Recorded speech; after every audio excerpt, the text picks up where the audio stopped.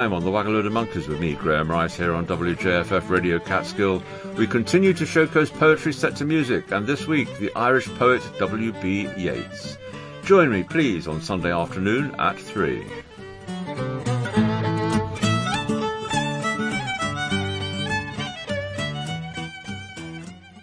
Support for WJFF comes from Two Queens, offering coffee, tea, and bees, located in Pete's Plaza, Narrowsburg, New York. TwoQueensCoffee.com. And from listener donations at WJFFradio.org. Support for Radio Catskill comes from the Callicoon Theater, an updated vintage movie theater with new releases, film festivals, nostalgic screenings, live music events, and more. Information and schedule at thecallicoontheater.com.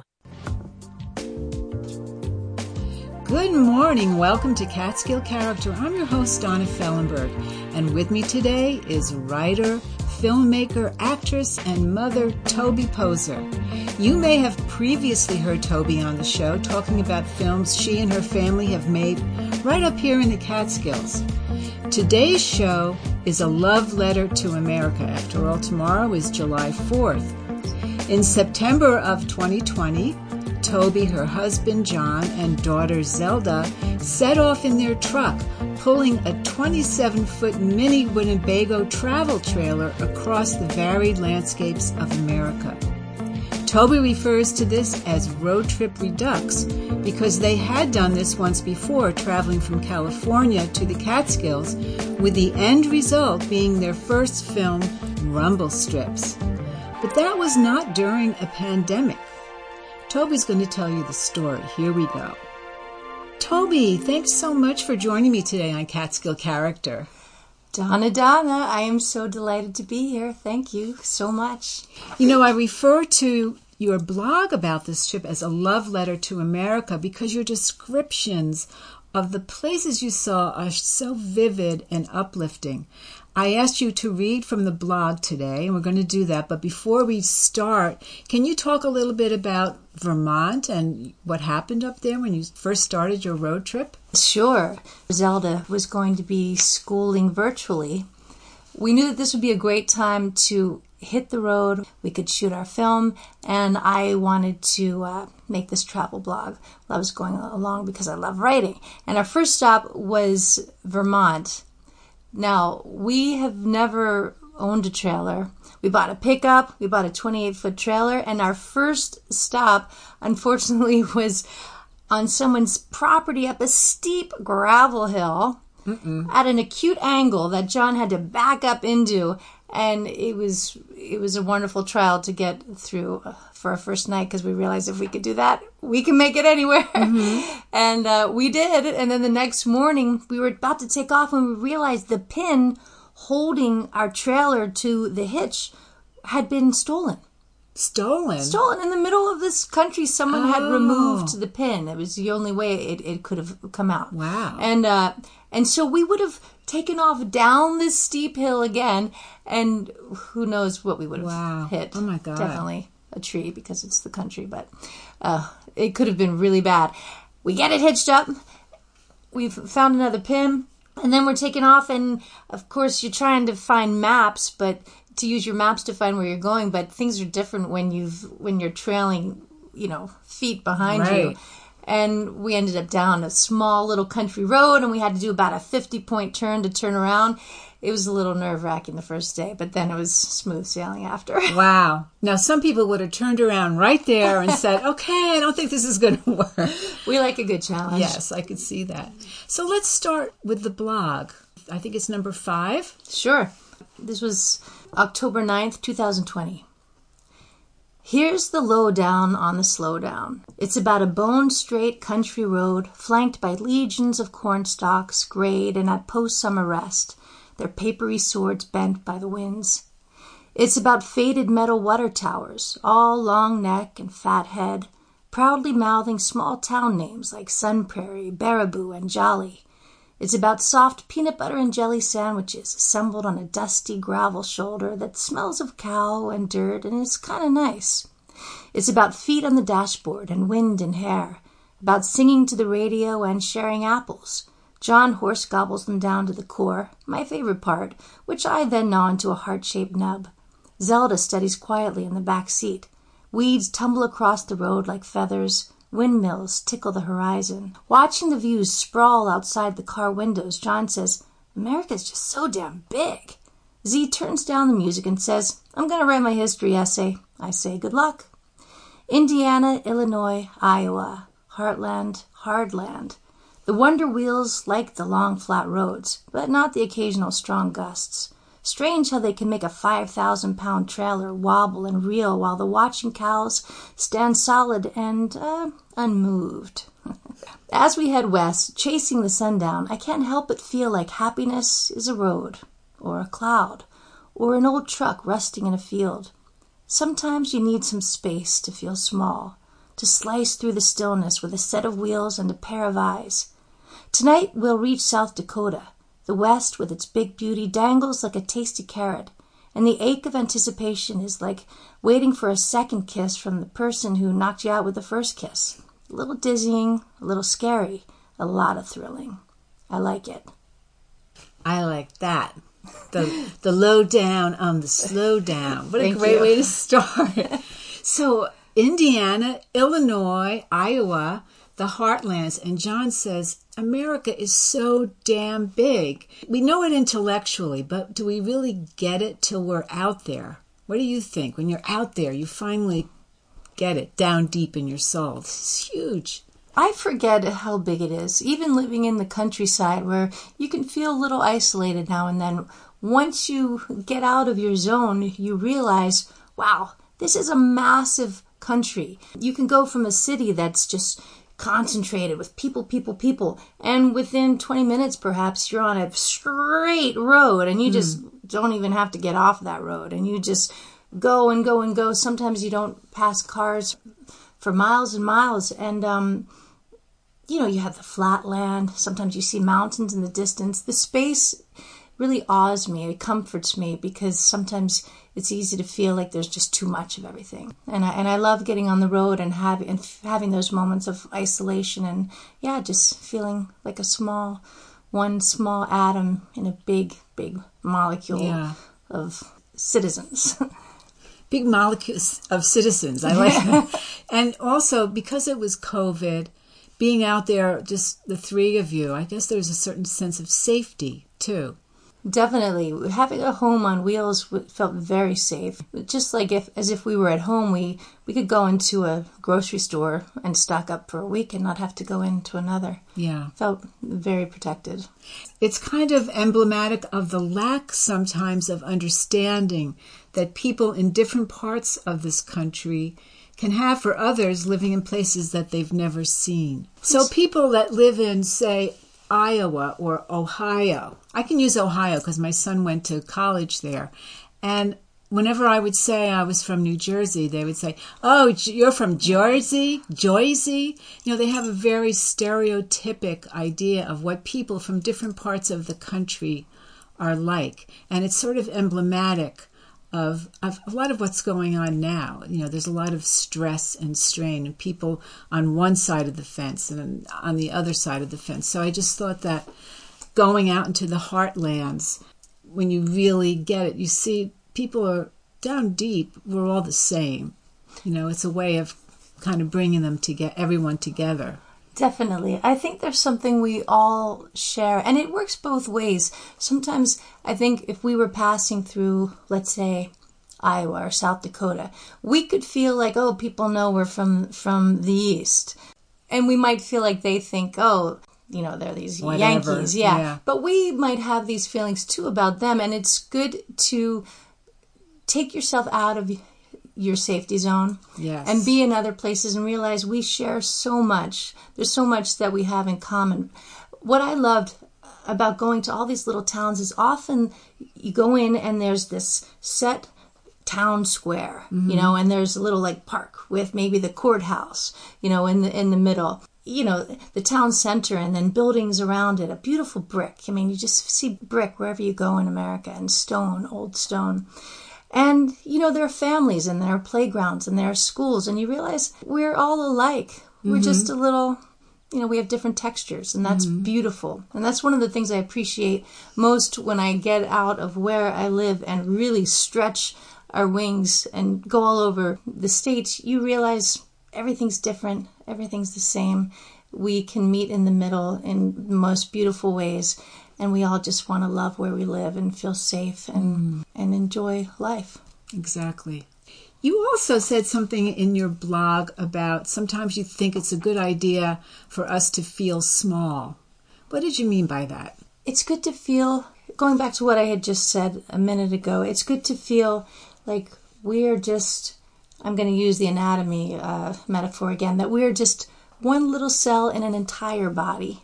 Like we think of the country as a body, and we're built up of millions and millions of cells, billions of cells. I like to feel like a tiny cell. That is important. We need all those cells, but it only works, our body works if all the cells are put together into one organ or one function, functioning organ.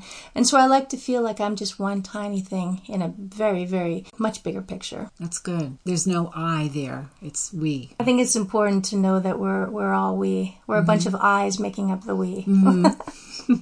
All right, let's jump to the Pacific Northwest. Great. This was written on December 21st, 2020. The Pacific Northwest is demanding.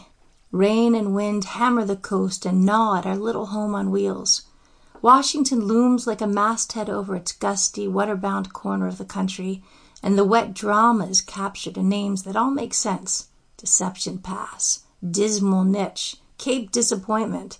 It's easy to feel the haunt of ships and souls lost in the deep, dark drink. This place is wild, unpredictable. It has a pirate heart.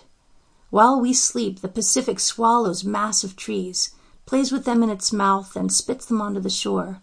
I can hear the boom and crunch. The beach is a pickup stick display of dried, gray bones. In a state that isn't shy about its natural gifts, Washington's Olympic Peninsula is especially talented.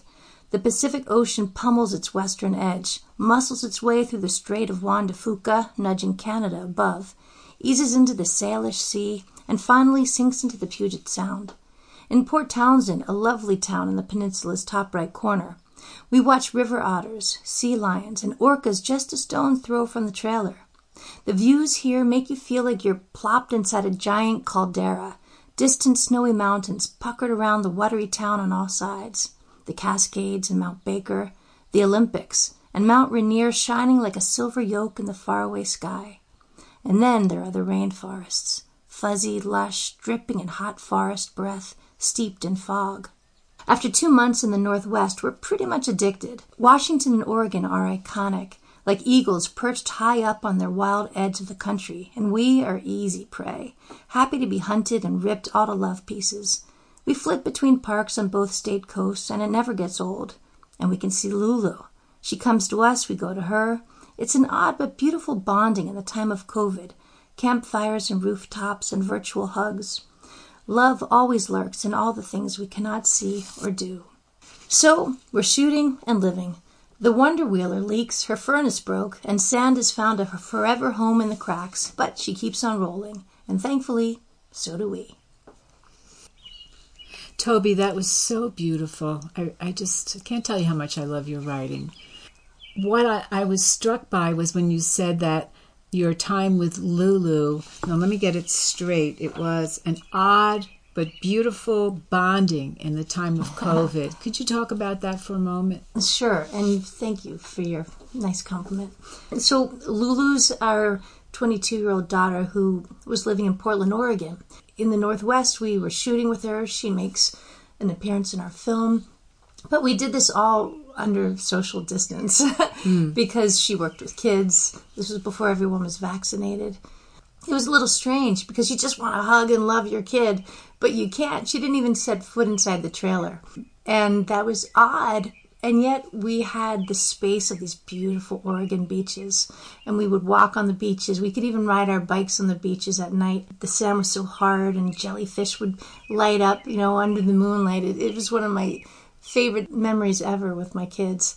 So it was strange, and yet we were allowed to still feel close. Just because you got to wear a mask and be 6 feet apart doesn't mean you can still love on each other.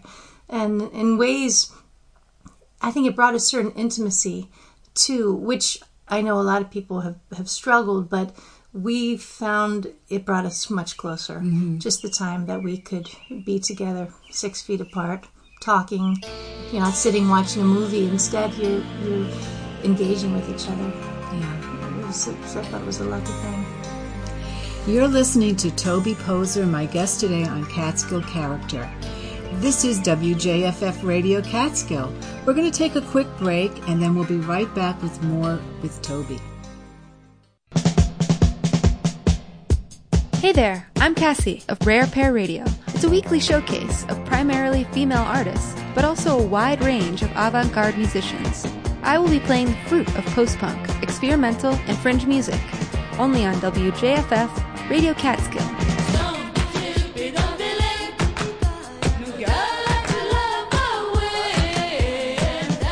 Rare Pair Radio, Friday at 8 p.m. Welcome back to Catskill Character. If you've just joined us, we're taking a trip across America via the blog of Toby Poser. Written as she, her husband, and daughter drove across America shooting their latest movie, Hellbender, and enjoying the ride. So far, we've heard about the heartlands and the Pacific Northwest.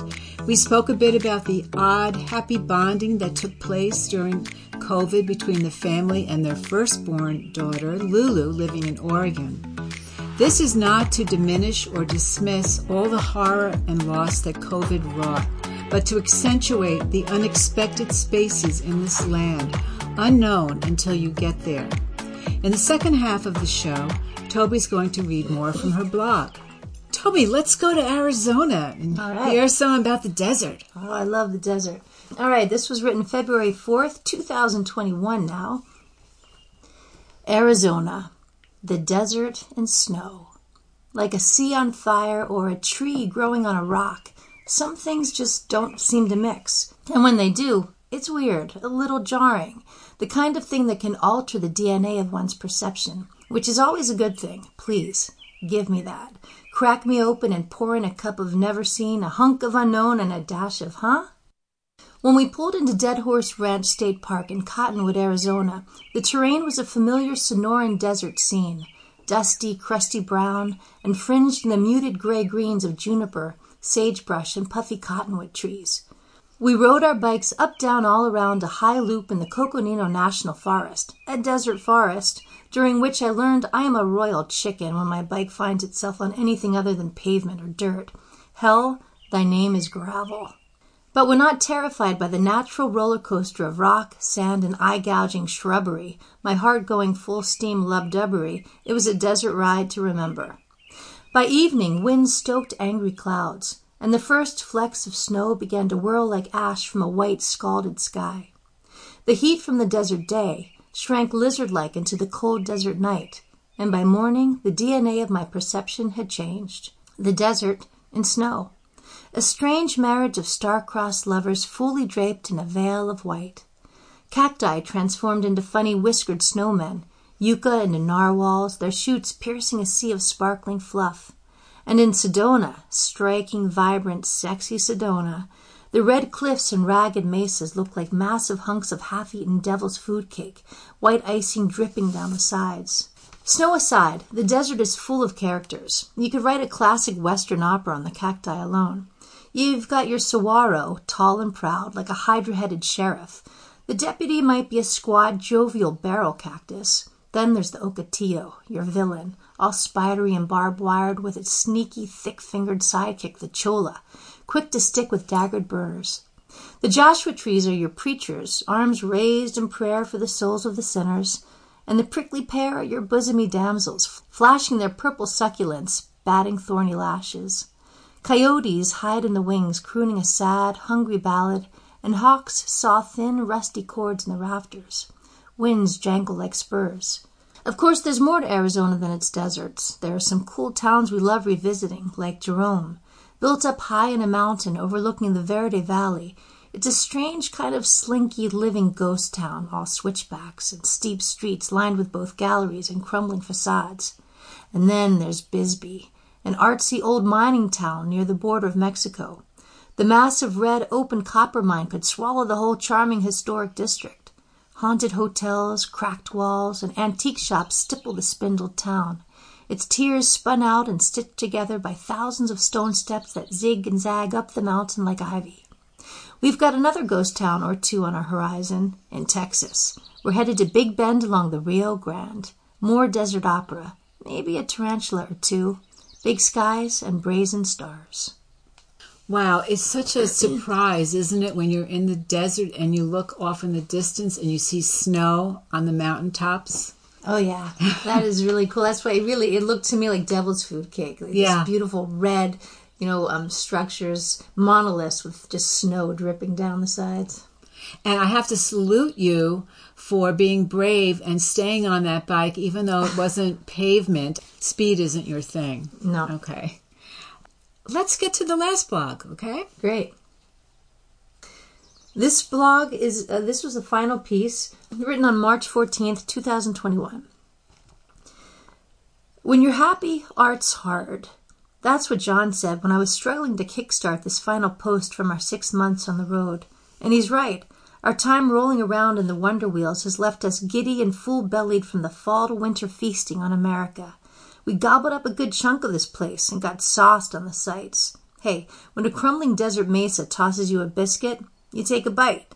When the Oregon coast offers you a drink, you hand it a glass. And when the Rockies raise a giant iron fist, you say, which eye? But for nature, art is neither hard nor easy. It's just another day at work. She clocks in, gets to it, hangs her labors on the wall, and doesn't charge a fee to take a peek. What a peach. It was good to step inside and go from room to room in her American gallery, northeast to northwest to southwest and home. A good chunk, yeah, but really a nice size to chew on. It's like a thumbnail on Earth's hand. But an outstretched thumb can take you far, and this trip.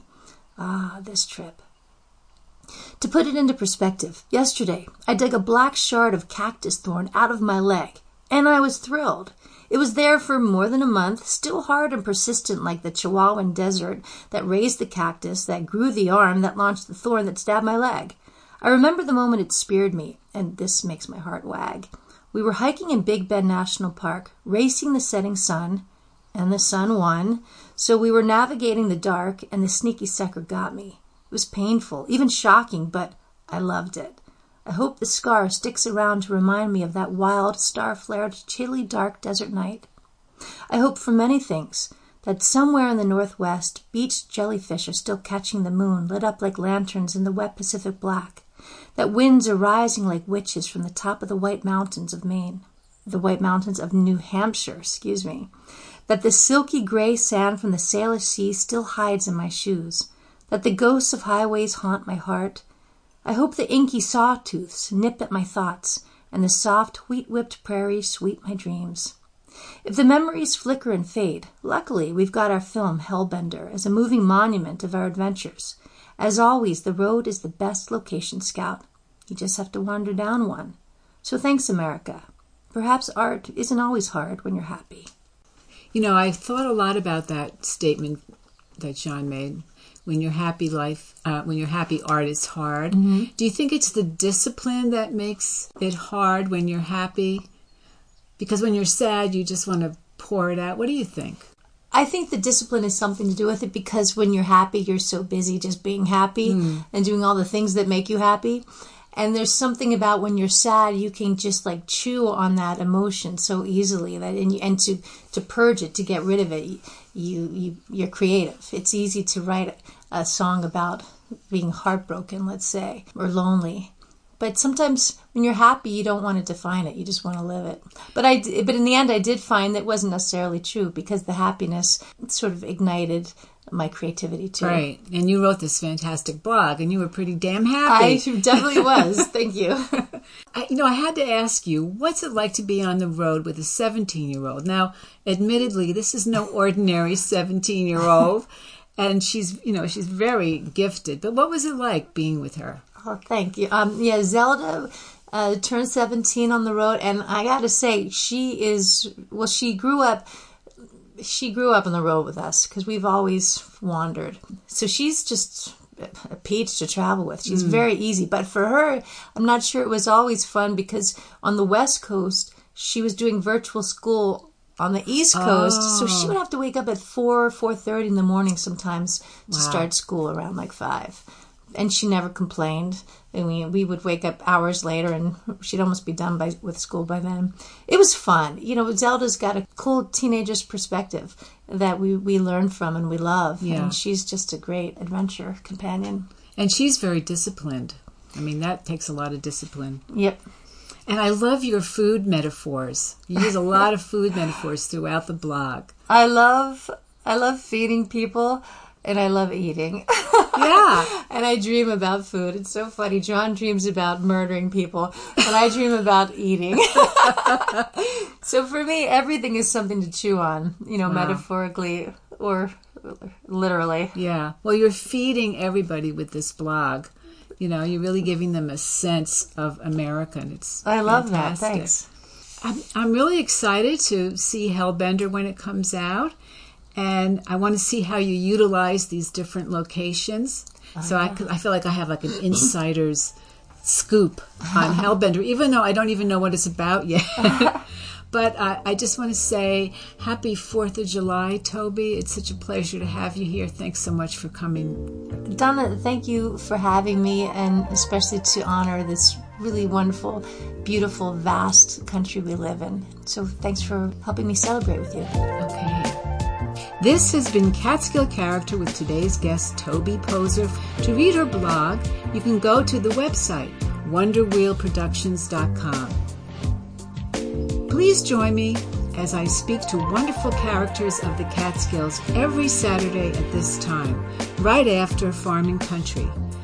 And you know, after speaking with Toby today, I've got the urge to move out of my house studio and hit the road.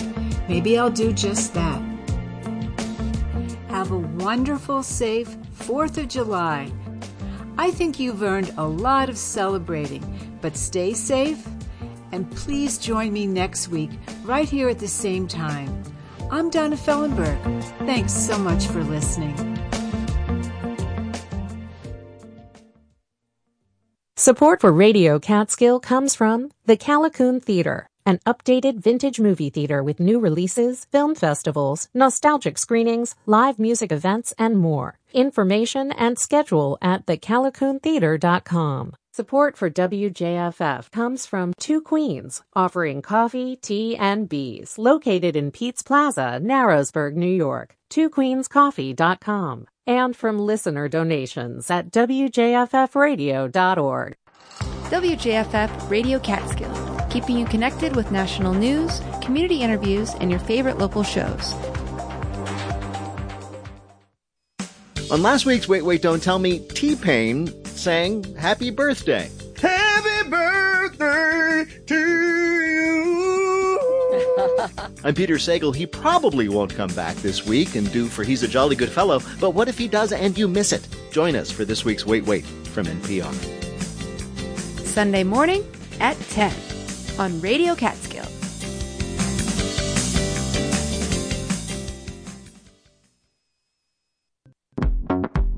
WJFF, Jeffersonville.